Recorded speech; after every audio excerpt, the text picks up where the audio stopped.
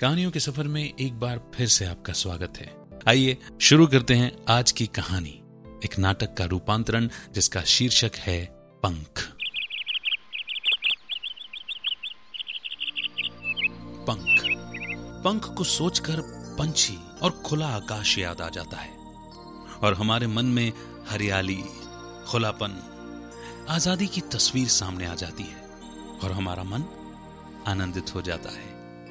दोस्तों, पंख में हमारा नायक है लक्ष्य मेहता उर्फ मुन्नू। मुन्नू 9 साल का है और बहुत ही शरारती है। उसकी शरारत के किस्से पूरे मोहल्ले में मशहूर हैं। शरारती होने के साथ साथ मुन्नू पढ़ने में बहुत ही होशियार है। मुन्नू को आजादी बहुत पसंद है। वो दिन भर इधर उधर घूमता रहता है और घर तो जाता ही नहीं है। उसकी माँ जब परेशान होकर के ढूंढती है तब कहीं जाकर के वो घर आता है। तो मुन्नू सबसे शरारती बच्चा, मुन्नू सबका चहेता बच्चा, मुन्नू सबसे होशियार बच्चा और वही मुन्नू सबसे नटखट बच्चा। और अब आपको पंख के दूसरे पात्र से मिलवाता हूं, बलराम मिश्रा। एक मायूस, गुस्सैल, चिड़चिड़े व्यक्ति। कोई नहीं जानता और किसी को भी नहीं पता कि वो आखिरी बार कब हंसे थे। मिश्रा जी के घर में कोई नहीं है। माता पिता का देहांत हो चुका है, शादी की नहीं है और अब तो वो 40 साल के हो गए हैं। तो शादी तो अब शायद ही हो, और अगर गलती से हो गई तो बीवी 7 दिन में ही भाग जाएगी। पर आज का दिन कुछ अलग है, कुछ हटकर। आज मिश्रा जी बहुत ही खुश हैं, कुछ ज्यादा ही खुश। जानना चाहते हैं क्यों? अरे खुद ही देख लीजिए। ओए डम डम डिगा डिगा, मौसम भीगा भीगा, ओए बिन पिए मैं तो गिरा, मैं तो गिरा, मैं तो गिरा। ओए अल्लाह, सूरत आपकी सुभान अल्लाह। अरे वाह मिश्रा अंकल, आज तो आप बहुत ही खुश दिख रहे हो। हाँ, आज मैं बहुत खुश हूँ। ये देख। और मिश्रा जी अपने हाथ में पकड़ा पिंजरा और उसमें बंद तोता मुन्नू को दिखाते हैं। अरे वाह अंकल, ये तोता मेरा अकेलापन दूर करेगा और बहुत अच्छी नस्ल का है। जो भी सिखाओ तुरंत बोलने लगता है और मैंने तो इसका नाम भी रख दिया है। क्या नाम रखा है अंकल? तोतू। बहुत अच्छा नाम है अंकल। क्या आप मुझे तोतू से खेलने दोगे? बिल्कुल, क्यों नहीं। बहुत खेल, खूब खेल। मुन्नू तोतू के पास जाकर बोलता है, हेलो तोतू, मैं हूँ मुन्नू, तुम्हारा नया दोस्त। हम दोनों बहुत खेलेंगे और मस्ती करेंगे। क्या तुम मेरे दोस्त बनोगे? अरे वाह अंकल, आप तो बहुत ही अच्छी चीज लाए हो, मजा आ गया। इसके बाद मिश्रा जी और मुन्नू अपने अपने घर चले जाते हैं। मुन्नू अपने घर में बैठा है और बहुत खुश है। माँ, पता है मिश्रा अंकल एक तोता लाए हैं, उसका नाम तोतू है। वो मेरा दोस्त बन गया है। माँ, वो बहुत प्यारा है। क्या हम भी अपने घर में एक तोता लाएं? माँ मुस्कुराकर मुन्नू को देखती है और उसके सिर पर हाथ फेर कर बोलती है, नहीं बेटा, ये गलत है। ईश्वर ने उन्हें पंख दिए हैं उड़ने के लिए, हम उन्हें कैसे बांध सकते हैं? ये बहुत बड़ा पाप है। अब इसमें क्या पाप है माँ? तोते तो बहुत सारे घर में हैं। बेटा, अगर तुमको एक कमरे में जीवन भर के लिए बंद कर दूं तो? अरे वो भी किसी का बेटा होगा, किसी का भाई होगा, उसका भी परिवार होगा। हमने उसे बंद करके उसे सबसे दूर कर दिया, उसके घर से, उसके समाज से, उसके माहौल से, उसके अपने परिवार से, उसकी खुशियों से। और पिंजरे में रहकर वो कुछ भी नहीं कर सकता। अगर वो बीमार है तो भी हमें बता नहीं सकता, भूख लगी हो तो भी हमें नहीं बोल सकता।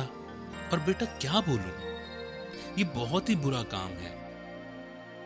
हाँ माँ, आप सच कह रहे हो, ये तो बहुत ही गलत है। हम किसी को कैसे बांध सकते हैं? माँ, मैं मिश्रा अंकल से कहूँगा कि उसको खोल दें। अंकल उसे जरूर खोल देंगे और वो फिर से अपने परिवार के पास चला जाएगा, है ना माँ? हाँ बेटा, बिल्कुल चला जाएगा। माँ, अब मैं उसे आजाद कर कर ही दम लूंगा। मुन्नू की बात सुनकर माँ उसे खुशी से गले लगा लेती है। नन्हा सा मुन्नू। ऐसा कहते हैं कि छोटी उम्र में बातें जल्दी दिल में घर कर जाती हैं। माँ की बातें सुनकर मुन्नू को तोतू का दर्द पूरी तरह से समझ में आने लगा था। और मन ही मन उसने दृढ़ संकल्प कर लिया था कि अब वो उस निर्दोष पक्षी को, जिसका कोई गुनाह है ही नहीं, उसे आजाद करके ही दम लेगा, चाहे उसे कुछ भी करना पड़े। और आज की सुबह मुन्नू कुछ ज्यादा ही जल्दी उठ जाता है। अरे बेटा, तू इतनी जल्दी उठ गया? हाँ माँ, मैं मिश्रा अंकल के यहाँ जा रहा हूँ। मुन्नू मिश्रा जी के घर जाता है। अंकल दरवाजा खोलो, मैं मुन्नू। आता हूँ भाई। अरे मुन्नू, सुबह सुबह क्या बात है भाई? अरे अंकल, 3 बात ने सारी रात मुझे सोने नहीं दिया, वही आपसे पूछने आए। ऐसी क्या बात है, पूछो। अंकल, अगर आपको कोई कमरे में बंद कर दे और खोले ही नहीं तो आप क्या करोगे? ये कैसा सवाल है? मैं उसकी टांगे न तोड़ दूं और टूटी टांगों से पूरे सोनागिरी के चक्कर लगवाऊंगा। अच्छा, अब अंकल ये बताओ कि कोई आपको आपकी पसंद का कुछ नहीं करने दे तो आप क्या करोगे? उसको डीबी मॉल के 5वें माले से उल्टा न टांग दूंगा मैं, हैं?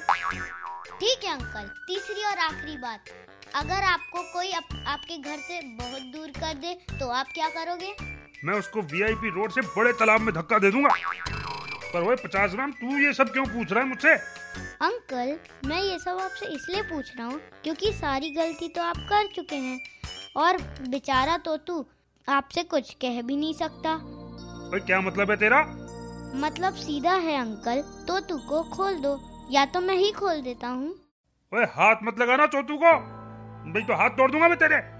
चल निकल मेरे घर से। अंकल, उसे खोल दो ना प्लीज अंकल। अब तू पक्का मार खाएगा मुझसे। चल निकल, देख मैं अपना आपा खो रहा हूँ, तू जाता है कि नहीं? ठीक है अंकल, मैं जा रहा हूँ, पर एक बार तोतू को तो देख लेने दो। तोतू, एक दिन मैं तुझे जरूर आजाद कराऊंगा, ये मेरा वादा है। तुझे इन खड़ूस अंकल से जरूर मुक्ति दिलाऊंगा। किसको बोला? क्या बोला? इधर आ तू। तोतू, मैं जल्दी आऊंगा।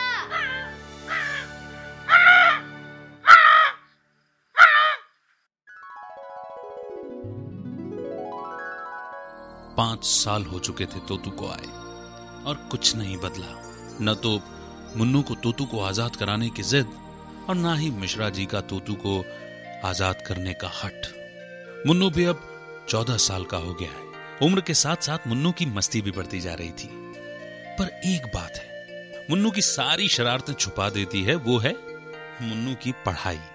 मुन्नू हर दर्जे में अव्वल आ रहा है और कंपटीशन में उसके आसपास कोई भी नहीं है, लेकिन मुन्नू के मन में दिन रात तोतू की बात हमेशा रहती थी। वो चाहकर भी उसे भूल नहीं पाता था। आइए मिलते हैं 14 साल के मुन्नू से। अरे अंकल जी, इतनी ठंड में कहाँ जा रहे हो आप? अबे देख, सुबह सुबह मुझे परेशान मत कर, शांति के साथ मुझे बाजार जाने दे। अंकल, आप शांति आंटी के साथ बाजार जाओगे तो लोग क्या कहेंगे? ओए 100 ग्राम, शांति आंटी नहीं, वो शांति, पीस वाली शांति। तुझे सब मालूम है, तू परेशान करता है मुझे। हाँ अंकल, मुझे सब मालूम है और ये भी मालूम है कि तोतू को 5 साल हो गए हैं। अब तो आप उसे खोल दो। और तू फिर चालू हो गया? बेटा है वो मेरा, मैं कैसे खोल दूं उसको? कैसे रहूंगा मैं उसके बिना? अंकल, अब क्या बोलूं? अपने बेटे को कोई बंद करता है? मिश्रा जी उसकी बात को अनदेखा करके बाजार चले जाते हैं और मुन्नू भी निकल जाता है। मिश्रा जी के जाने के थोड़ी ही देर बाद बादल गरजने लगते हैं। बादलों को देखते ही मुन्नू की नजर तोतू पर पड़ती है, जिसे मिश्रा जी अपनी बालकनी में ही भूल गए हैं, और तेज बारिश शुरू हो जाती है और तोतू पूरा भीग जाता है। हे भगवान, तोतू तो पूरा गीला हो गया है। अब मैं क्या करूं? पता नहीं मिश्रा अंकल कब आएंगे। बादल बहुत तेज गरजते हैं। वो तोतू तक पहुंचने की कोशिश करता है और बहुत कोशिश करने के बाद भी वो तोतू को पानी से नहीं बचा पाता। करीब आधे घंटे के बाद पानी रुकता है। मुन्नू और तोतू पूरे भीग जाते हैं। मुन्नू को बहुत ही गुस्सा आता है और वो रोड पर चिल्लाने लगता है। मिश्रा जी, पता भी है क्या कर रहे हो? कितना अन्याय कर रहे हो उस गूंगे पक्षी के साथ। बेटा बोलते हो उसको अपना। अरे अपने बेटे के साथ कोई ऐसा करता है? कोई मदद भी नहीं करता मेरी। किसी को भी नहीं है तोतू की चिंता। अरे उसमें भी जान है। अब बहुत हो गया, मैं सुबह ही जाकर उसे खोल दूंगा।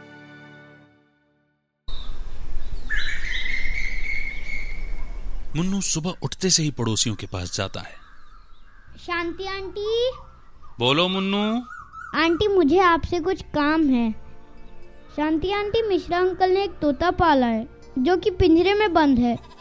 कितनी गलत बात है ना आंटी। हम एक आजाद पक्षी को कैसे पिंजरे में बंद कर सकते हैं? प्लीज उसे खुलवाने में मेरी मदद कीजिए। देख बेटा मुन्नू, हम कौन होते हैं उसे खुलवाने वाले? ये तो उस तोते के कर्म हैं जो वो पिंजरे में बंद है। अरे हमारे पास भी 50 काम हैं। इन फालतू बातों में क्यों ध्यान दें? कुछ और बेटा? नहीं आंटी, कुछ और नहीं। और मुन्नू वहां से निकल जाता है। वहां से निकलकर मुन्नू सीधे जैन अंकल के पास जाता है। जैन अंकल, मैं मुन्नू। अरे मुन्नू, कैसे आया? कुछ काम है क्या? हाँ अंकल, आपकी हेल्प चाहिए। मिश्रा जी ने एक तोता पाला है और वो बेचारा पिंजरे में है। वो खुल के अपने पंख भी नहीं फैला सकता। मैं उसे खुलवाने जा रहा हूँ, क्या आप मेरी मदद करोगे? देख मुन्नू, तो अभी बहुत छोटा है, इन सब फालतू के झमेलों में मत पड़। अरे उन्होंने किसी बच्चे को तो बंद नहीं किया ना, बस एक तोता ही तो पाला है। अकेले हैं बेचारे, अब उनके घर में कोई है नहीं ना, इसीलिए वो तोता लाए हैं। और मुन्नू, ये गलत होता तो सरकार कोई कानून बनाती। अरे जब सरकार को नहीं पड़ रही तो हमें क्या करना है? पर तू बोल रहा है तो मैं उनको बोल दूंगा कि वो बड़ा पिंजरा ले आए जिससे वो अपने पंख फैला ले। ठीक है? ठीक है अंकल। और मुन्नू वहां से निकल सीधे वर्मा अंकल के पास जाता है। वर्मा अंकल, मैं मुन्नू। अरे मुन्नू, क्या बात है? चाय पिएगा? नहीं अंकल, मैं आपकी मदद लेने आया हूँ। हाँ हाँ बोल मुन्नू, कैसी मदद? सब ठीक तो है ना तेरे घर में? मेरे घर में सब ठीक है अंकल, पर मिश्रा जी ने एक तोता पाला है। वो पिंजरे में बंद है और मैं उसे खुलवाने जा रहा हूँ। क्या आप मेरी मदद करोगे? अरे मुन्नू, तू भी ना। अरे तू है तो आखिर बच्चा ही ना। मुन्नू, तू इन सब बातों में ध्यान मत दे बेटा, तू अपनी पढ़ाई पर ध्यान दे। हजारों घरों में तोते हैं, ये भी एक सही। तुझे क्या करना है? चल चाय पी ले। नहीं अंकल, मैं चाय बाद में पीऊंगा, अभी कुछ काम है। और इस तरह से मुन्नू एक एक करके सभी के घर जाता है, पर उसे कहीं से कोई मदद नहीं मिलती। बेचारा मुन्नू थक कर सोचता है कि वो खुद कोशिश करेगा कि मिश्रा जी उसे खोल दें, और मिश्रा जी के पास पहुंचता है। मिश्रा अंकल, मुन्नू, दरवाजा खोलिए। अरे आता हूँ भाई। हाँ बोल भाई मुन्नू, क्यों आया है?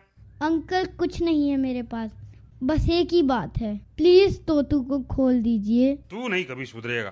5 साल से एक ही जगह अटकी है तेरी सुई यार। वही तो बोल रहा हूँ अंकल कि 5 साल हो गए इस निर्दोष पक्षी को। अब तो उसे खोल दो, उसका कसूर ही क्या है? खोल दो ना अंकल, प्लीज। देख भाई, मैं हूँ घर में अकेला, और अगर ये चला जाएगा तो मेरा क्या होगा? अरे ये मेरा एंटरटेनमेंट है, मनोरंजन। अंकल मैं रोज आऊंगा आपके घर, अपने खेलने का टाइम पूरा मैं आपको दे दूंगा। मैं आपका मनोरंजन कर दूंगा, आपके घर के सारे काम भी कर दूंगा। अंकल प्लीज तोतू को खोल दो। देख बहुत हो गया मुन्नू, अब तू घर जा। ये सुनकर मुन्नू दोनों हाथ जोड़कर घुटने के बल बैठकर मिश्रा जी को बोलता है, अंकल प्लीज उसे खोल दो, प्लीज उसे खोल दो अंकल, उसकी जिंदगी जी लेने दो उसे। आप कौन होते उसे बंद करने वाले? और ये कहते कहते मुन्नू रोने लगता है। अंकल पता नहीं आप क्यों नहीं समझ रहे हो, पता नहीं क्यों इसकी तकलीफ मैं महसूस कर सकता हूँ, इसके सारे दर्द मुझे महसूस होते हैं। आपको कैसे समझाऊं कि उसे कितनी तकलीफ है? अरे पिंजरे में वो अपने पंख तक नहीं फैला पाता। प्लीज खोल दीजिए ना उसे अंकल। और इन सारी बातों को अनसुना करते हुए मिश्रा जी उसका हाथ पकड़कर घर से बाहर कर देते हैं और दरवाजा बंद कर देते हैं। मुन्नू अपने आंसू पोंछता हुआ चला जाता है। बेचारा मुन्नू, उसने सब कुछ करके देख लिया, लेकिन मिश्रा जी नहीं माने। मुन्नू के पापा का ट्रांसफर भोपाल से दिल्ली हो जाता है। मुन्नू जाते जाते तोतू को नम आंखों से देखता है और उसे लगता है कि वो तोतू का गुनाहगार है। भीगी आंखों से मुन्नू तोतू से दूर दूर और बहुत दूर होता जाता है।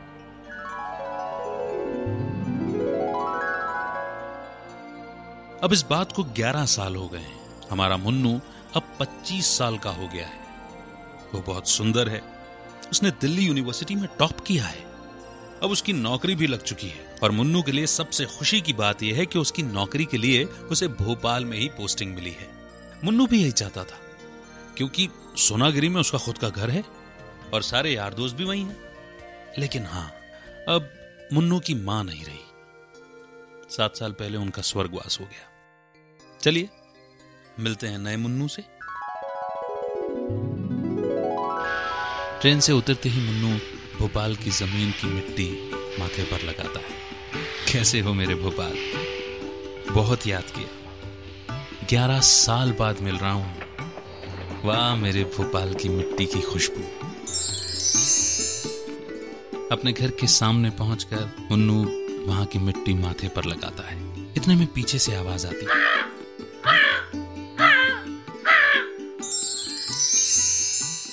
तोतू, अरे तू कैसा है? हे भगवान, इतनी तेज धूप में बैठा है तू। अरे तू कितना सहेगा? 16 साल हो गए तुझे सहते सहते। लेकिन और मुन्नू के गाल पर उसके आंसू छलक आते हैं। तोतू तू अब फिक्र मत कर, अब मैं आ गया हूं और हां, अब मैं अपनी नौकरी ज्वाइन ही तब करूंगा जब तू आजाद होगा। मैं ऊपर आ रहा हूं। मिश्रा अंकल, दरवाजा खोलो, मैं मुन्नू। अरे कौन मुन्नू भाई? अंकल मुन्नू, वो तोतू वाला मुन्नू। मिश्रा जी चौंक कर दरवाजा खोलते हैं और खुश होते हुए कहते हैं, अरे मुन्नू, तू कब आया? तू इतने साल बाद? और फिर वो मुन्नू को गले लगा लेते हैं। मुन्नू उनके पांव छूता है। हाँ अंकल, 11 साल बाद। बहुत टाइम हो गया। अंकल तोतू से मिल लूं एक बार? हाँ मिल ले यार। पर खोलने की बात मत करियो, चाहे कुछ भी हो जाए मैं इसे खोलूंगा नहीं। मालूम है तुझे, मैं तोतू पर महीने के काफी रुपए खर्च करता हूँ। काजू, किस्में, मिठाइयाँ, अरे महंगे महंगे फल सब खिलाता हूँ इसको मैं। बहुत खर्च होता है इस पर। बेटा है मेरा बेटा। नहीं बोलूंगा अंकल। मुन्नू तोतू के पास जाता है, उसके पिंजरे पर हाथ फेर कर उसका गला भर आता है और आंखों में आंसू आ जाते हैं। तोतू, तू कैसा है मेरे भाई? मुन्नू अपने आंसू पोंछकर एक बार फिर मिश्रा जी के घर से चला जाता है, पर मिश्रा जी इस पूरे वाकये को नहीं देख पाते हैं। मुन्नू नीचे घूम रहा होता है और तभी उसका बचपन का दोस्त वसीम मिलता है। दोनों खुशी से पागल हो जाते हैं। अस्सलाम वालेकुम भाईजान। वालेकुम अस्सलाम सलीम मेरे भाई। अरे कहाँ गया था मेरे यार, इतने सालों से तेरे बिना ईद ही नहीं मनाई। हाँ यार, तेरे बगैर मैंने भी कोई दिवाली नहीं मनाई। पर तू फिक्र मत कर, अब मैं आ गया हूं और अब यहीं रहूंगा। और मैं तुझे ही ढूंढ रहा था, तुझसे बहुत जरूरी काम है, तू मना मत करना। अरे तेरे लिए जान भी हाजिर है, तू बोल तो सही। तू कान इधर ला। और मुन्नू वसीम के कान में अपनी बात कह देता है। और कल होली है, अपन साथ में मनाएंगे। तभी वसीम सभी को आवाज देता है, अरे भाई सभी लोग सुनो, शांति आंटी, मिश्रा अंकल, जैन साहब, कलारी चचा, अरे साजिद भाई, अरे वर्मा जी, अरे सुनो तो सही। आप सभी लोगों को सुनकर खुशी होगी कि मेरा दोस्त मुन्नू, मेरा जिगरी यार, अब दिल्ली से भोपाल सेटल हो गया है और कल होली भी है। तो मैंने आप सभी के लिए एक शानदार पार्टी रखी है। अरे वाह। अरे हाँ भाई, सभी लोग आएंगे और मेन्यू भी सुन लीजिए। दाल बाटी, वाह भाई, चूरमे का लड्डू, आय हाय हाय, बैंगन का भरता, कड़ी और भांग भी होगी। क्या बात है भाई, वाह क्या जबरदस्त होली बनेगी। अब बरखुरदार वसीम, मैं समझता हूँ सोमरस की जुगाड़ तो तुमने कर ही ली होगी भाई। अरे भाई, होली का असली प्रसाद तो वही है। मतलब समझ तो रहे हो गए आप कि पार्टी का मजा नहीं आएगा यार। अरे बिल्कुल कलारी चचा, मेरा दोस्त आया है, उसकी खुशी में आप जितनी पियोगे उतनी पिलाएंगे। इसके बाद सभी चले जाते हैं और मुन्नू वसीम वहीं खड़े रह जाते हैं। मेरे भाई, तूने आधा काम तो कर दिया, बस कल देख लेना मोहल्ले में कोई भी नहीं रहे, सब पार्क में आ जाएं। तू फिक्र मत कर मुन्नू, ऐसा ही होगा। यार मुझे बहुत सारे काम है, कल की बहुत तैयारी बाकी है, मैं खरीदारी करने जा रहा हूँ। अरे हाँ, एक बात तो बता यार, आज तो तेरी नौकरी का पहला दिन था ना, तूने ज्वाइन क्यों नहीं किया? मुन्नू आंख बंद करके और दोनों हाथ बांध कर कहता है, वसीम मेरे भाई, एक बहुत बड़ा काम बाकी है। ऊपर वाले ने चाहा तो कल हो जाएगा और फिर परसों से नौकरी ज्वाइन कर लूंगा। तू फिक्र मत कर, मैंने एप्लीकेशन दे दी है। अच्छा अब जा और कल प्लीज सब संभाल लेना मेरे यार। हो जाएगा मेरे भाई। और मुन्नू खरीदारी में लग जाता है और सबसे पहले पहुंचता है एक मिठाई वाले के यहाँ। भाई साहब, आपके यहाँ सबसे महंगी मिठाई कौन सी है? 1200 रुपए की बादाम कतली है। 1 किलो दे दीजिए और 2 बोतल पानी भी दे दीजिए। ये लो भाई, आपकी 1 किलो बादाम कतली और 2 बोतल पानी, 1240 रुपए दे दीजिए। ये लीजिए साहब। पैसे देकर मुन्नू किराने की दुकान पर जाता है और वहां से पिस्ता, काजू, बादाम, किशमिश और जितने भी किस्म के मेवे होते हैं सबको वहां से पैक करा लेता है। लगभग 3450 रुपए का बिल देने के बाद मुन्नू फल वाले के यहाँ जाता है और वहां से केले, आम, अनार, चीकू, जितने भी तरह के फल उस फल वाले के पास होते हैं सब कुछ खरीद लेता है। और ये सारा सामान खरीद कर मुन्नू पहुंचता है मिश्रा जी के पास। मिश्रा अंकल। अरे मुन्नू, ये क्या ले आया इतना सारा सामान? हाँ अंकल, कल होली है, खाने पीने का सामान है। मेरे घर में तो अभी कुछ साफ सफाई हुई नहीं है, तो सोचा सामान आपके यहाँ रख दूं। और हाँ, आपको कुछ चाहिए तो ले लीजिएगा, मुझे बहुत खुशी होगी। अरे रख दे मुन्नू, और हाँ, मुझे कुछ चाहिए होगा तो जरूर ले लूंगा। अंकल कल सुबह मैं आऊंगा आपको लेने के लिए। वसीम ने होली की पार्टी दी है ग्राउंड में, चलेंगे ना आप भी? हाँ बिल्कुल चलूंगा। अरे फोकट की पार्टी कौन छोड़ता है? ठीक है अंकल, कल मिलता हूं सुबह आपसे। अगले दिन होली का नजारा, सभी होली खेल रहे होते हैं और लगभग 11 बज चुके होते हैं। कलारी चचा सबको याद दिलाते हैं। अब परखुरदार, अरे भाई वसीम, वर्मा जी, अरे भाई मैं तुमसे बात कर रहा हूं। 11 बज गए यार, मुंह से खाने वाली दाल बाटी की पार्टी है। चलो ग्राउंड में चलो। इधर मुन्नू मिश्रा अंकल के यहाँ पहुंचता है। अंकल मुन्नू। हाँ आजा मुन्नू आजा, तेरा ही रास्ता देख रहा था, बड़ा लेट हो गया तू। हाँ अंकल, लेट तो हो गया, पर आप इन कपड़ों में मत जाइए, वहां सभी एक दूसरे के कपड़े फाड़ रहे हैं। आप पुराने कपड़े पहन लीजिए। हाँ ये ठीक कही तूने, मैं 2 मिनट में कपड़े बदल लेता हूँ। अंकल आपका मोबाइल दीजिए ना, एक कॉल करना है, मेरी भोपाल की सिम अभी ऑन नहीं हुई। हाँ बिल्कुल, ये ले। और मोबाइल देकर मिश्रा जी कपड़े बदलने चले जाते हैं।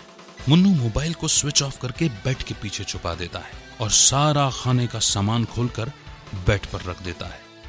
बस मुन्नू 2 मिनट में आ रहा हूँ, 2 मिनट में, बैठ तू आराम से। कोई बात नहीं अंकल, आप आराम से आओ।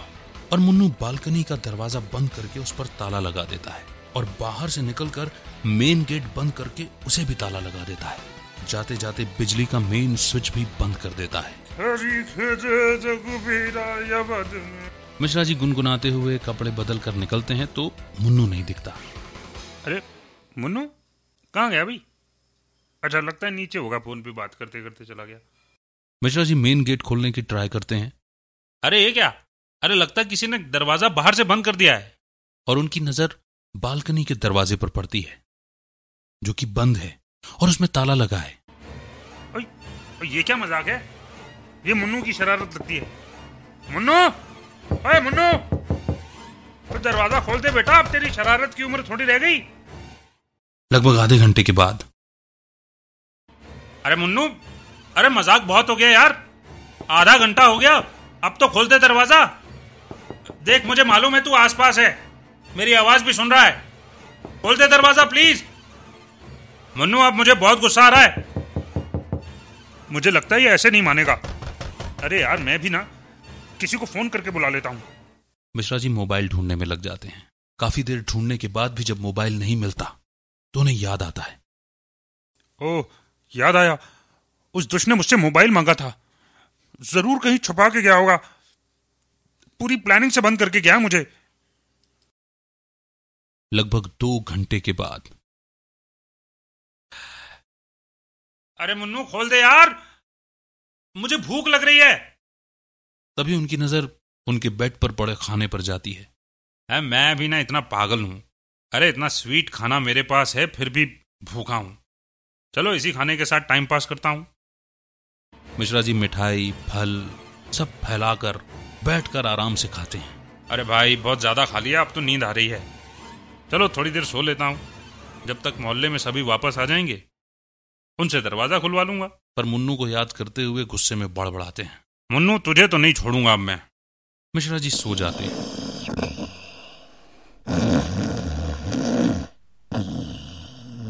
लगभग 5 घंटे बाद अरे यार 4 बज रहा है, कोई आया नहीं मोहल्ले में अभी तक। तभी उनको कलारी चचा की आवाज सुनाई देती है। होरी खेरे रघुबीरा अवध में, होरी खेरे रघुबीरा। अरे कलारी चचा, ओ कलारी चचा। लगता है आज कुछ ज्यादा चढ़ गई, बंद घर में से भी आवाज आ रही है। अरे अरे नहीं यार, मुझे चढ़ती कहाँ है। कलारी चचा सुनो। होरी खेरे रघुबीरा अवध में बरखुरदार, होरी खेरे बरखुरदार। अरे कलारी सुन तो ले। और कलारी चचा अनसुना करते हुए निकल जाते हैं। अरे सुन ले यार, मैं बंद हो गया हूँ अंदर। होरी खेरे रघुबीरा अवध में। इधर मिश्रा जी पूरी ताकत से चिल्लाते हैं। अरे खोल दो कलारी चचा। और इधर कलारी चचा मस्ती में गाने लगते हैं के होरी खेरे बरखुरदार, होरी खेरे दो बरखुरदार। मिश्रा जी खड़े होकर पानी पीते हैं, गहरी सांस लेते हैं और बोलते हैं, मुन्नू मैं तुझे नहीं छोड़ूंगा, मैं टांगे तोड़ दूंगा तेरी। 10 घंटे बाद ए भगवान किसी को भेज दे, नहीं तो मैं पागल हो जाऊंगा। अरे किसका मुंह देखकर उठा था भगवान, मैं 101 रुपए का प्रसाद चढ़ाऊंगा, किसी को भेज दे। अरे मैं ऐसे और नहीं बैठ सकता, 10 बज रहा है, अरे कोई भी नहीं आया अभी तक। और इंतजार करते करते मिश्रा जी रात का खाना खाकर सो जाते हैं। 20 घंटे बाद दूसरे दिन सुबह दरवाजे के पास मिश्रा जी जाकर उसमें अपना सिर मारकर बोलते हैं, अरे कोई तो सुन लो भाई, शांति भाभी, वर्मा जी, जैन साहब, साजिद भाई, अरे कोई तो सुन लो, मैं पागल हो गया हूं। अरे कोई तो मेरी मदद करो। सब कहां चलेगा यार, ताज्जुब की बात है, मोहल्ले में कोई भी नहीं दिख रहा है, कोई भी आवाज नहीं सुन रहा है, क्या करूं मैं। मुन्नू मिश्रा जी के घर जाकर उनका दरवाजा खोलता है। दरवाजा खुलते ही वो उठ जाते हैं और मुन्नू सर झुकाकर उनके घर में घुस जाता है। मिश्रा जी बहुत गुस्से में, तो ये क्या मजाक था? अबे मैंने तेरा क्या बिगाड़ा है जो तूने मुझे ऐसी सजा दी, ऐसा मजाक किया मेरे साथ? तेरे माँ बाप ने यही सिखाया तुझे? बहुत गलत किया तूने मेरे साथ। हाँ मैंने गलत किया, और आप जो 16 सालों से गलत करते आ रहे हो वो गलत नहीं है। चिल्लाने की आवाज से पूरा मोहल्ला इकट्ठा हो जाता है। मेरे माँ बाप ने कभी नहीं सिखाया कि किसी मूर्ख निरीह पंछी को बंद करके उसकी जिंदगी तबाह कर दो। आप 20 घंटे भी घर में बंद नहीं रह सके, क्यों? आपके पास भी तो उससे बेहतर खाना था ना, फल थे, मिठाई थी, मेवे थे, फिर क्यों हाय हाय करने लगे? दीजिए ना जवाब। मिश्रा जी कुछ बोलने के लिए खड़े होते हैं और मुन्नू उनको इशारे से उंगली दिखाकर बोलता है, बहुत सुन ली आपकी, आज मैं बोलूंगा और सब सुनेंगे। और फिर पूरे मोहल्ले वालों की ओर मुखातिब होकर के कहता है, मैं आपसे पूछना चाहता हूं, आपका बच्चा खेलते खेलते अचानक दिखाई न दे तो कैसी हालत हो जाती है आपकी? मुन्नू तोतू के पास जाकर उसका पिंजरा उठाकर बोलता है, क्या ये किसी की मां बाप की औलाद नहीं है? इसका भी एक परिवार था, इसका भी एक प्यारा सा घर था, इसके भी अपने लोग थे। इसकी मां ने इसे सुबह जाते हुए तो देखा होगा, पर आते हुए नहीं देखा। कुदरत ने इसे पंख दिए थे खुले आकाश में मस्ती के साथ उड़ने के लिए, जैसे तुम्हें 2 पांव दिए हैं चलने के लिए। कोई आपके पांवों को न चलने की सजा दे दे तो क्या आप उसे प्यार कर सकोगे? मेरा सवाल केवल मिश्रा अंकल से नहीं, आप सभी से है, जो पक्षियों के उड़ने की आजादी छीनकर उन्हें पिंजड़ों में कैद कर देते हैं। किसने हमें हक दिया इन बेजुबान पक्षियों की जिंदगी से खेलने का? जवाब दीजिए। इस मूक प्राणी को कैद करके उसे अपना बेटा बताते हैं। क्या यही बर्ताव आप अपने बेटे के साथ करते हैं? अच्छा यही बता दो, 6x6 के कमरे में कोई आपको बंद कर दे अपनों से दूर ले जाकर और सारे पकवान सारी मिठाइयां खिलाए, तो क्या आप खुश होगे? सबकी जान एक जैसी नहीं होती। हम में और इस तोते के दर्द में कितना एहसास का फर्क है। तो इसे आप इसलिए कैद कर लेते हो कि आपसे वो बोल नहीं सकता, या आपके मनोरंजन एंटरटेनमेंट के तरीके हैं। जानते हैं पिंजरे में बंद उसे कितनी वेदना, कितनी पीड़ा हो रही होगी। अगर ये बीमार है तो क्या आपसे बोल सकता है? खुले में रहता तो अपना इलाज खुद कर लेता। इसका कुछ भी खाने का मन हो तो भी आपसे नहीं बोल सकता। आप नहीं समझते इसकी बात? क्या यह अत्याचार नहीं इस पर? ये खुले आकाश में घूमने वाले आजाद परिंदे हैं। आप तो अपने अपनों के बीच में घूमते हो, लेकिन आपने तो इसे अपना परिवार ही नहीं बसाने दिया और जीते जी मार दिया। और इसे मारने में आप एक एक बराबर के हिस्सेदार हैं। इतने में शांति आंटी कहती, पर मुन्नू बेटा, इसमें हमारा क्या कसूर है? आंटी आप ही नहीं, सभी इसके गुनाहगार हैं।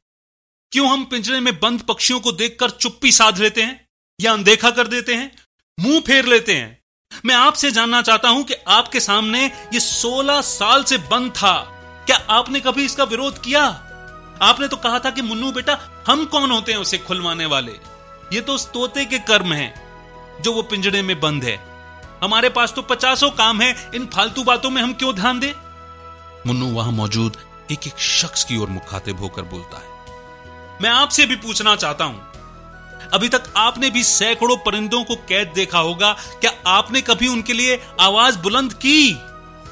क्यों इतने घोर अन्याय के बाद भी आप मूक दर्शक बने रहते हो? दीजिए ना जवाब। क्या आपको इन परिंदों का दर्द नहीं सुनाई देता? क्या आपको कुदरत के इंसाफ का इल्म और एहसास नहीं? उस मूक जानवर को बंद करके उसे परिवार का सदस्य समझते हैं, उसे बेटा बोलते हैं। अरे क्या कोई अपने बेटे के साथ ऐसा करता है? क्यों आपको इस पक्षी की तकलीफ नहीं दिखाई देती? आप लोग तो ये कहते हो ना कि जब ऊपर भगवान आपका हिसाब किताब लेगा तो पूरा एक जन्म किसी भी रूप में आपको पिंजरे में बिताना पड़ेगा, लेकिन जब तक आपको सजा मिलेगी तब तक बहुत देर हो चुकी होगी। न जाने कितने पक्षियों की जिंदगी खराब हो चुकी होगी। तभी मिश्रा जी उठकर खामोशी तोड़ते हैं। मुन्नू के सामने घुटने के बल बैठकर हाथ जोड़कर रोते हुए कहते हैं, मुझसे बहुत बड़ा गुनाह हुआ है मुन्नू, मुझे माफ कर दे मेरे बच्चे। मैं कौन होता हूं अंकल आपको माफ करने वाला? माफी मांगनी हो तो तोतू से मांगिए, उसे खोलकर, और प्रायश्चित भी करना चाहिए अपने गुनाह का। मगर कैसे हो सकेगा ये सब? मिश्रा जी ने कहा। मुन्नू ने कहा, आज के बाद हम किसी भी पंछी को पिंजरे में कैद नहीं रहने देंगे, और अगर किसी को ऐसा करते भी देखेंगे तो उसे समझाइश देंगे, उसका विरोध करेंगे। मिश्रा जी कहते हैं, मैं संकल्प करता हूं मुन्नू, अपनी बाकी की जिंदगी पंछियों के हक के लिए संघर्ष करूंगा। और वहां मौजूद सभी मोहल्ले वाले भी कहते हैं, हाँ, हम भी कसम खाते हैं कि हम इसका विरोध करेंगे। और फिर मिश्रा जी उठकर तोतू को पिंजरे से आजाद कर देते हैं।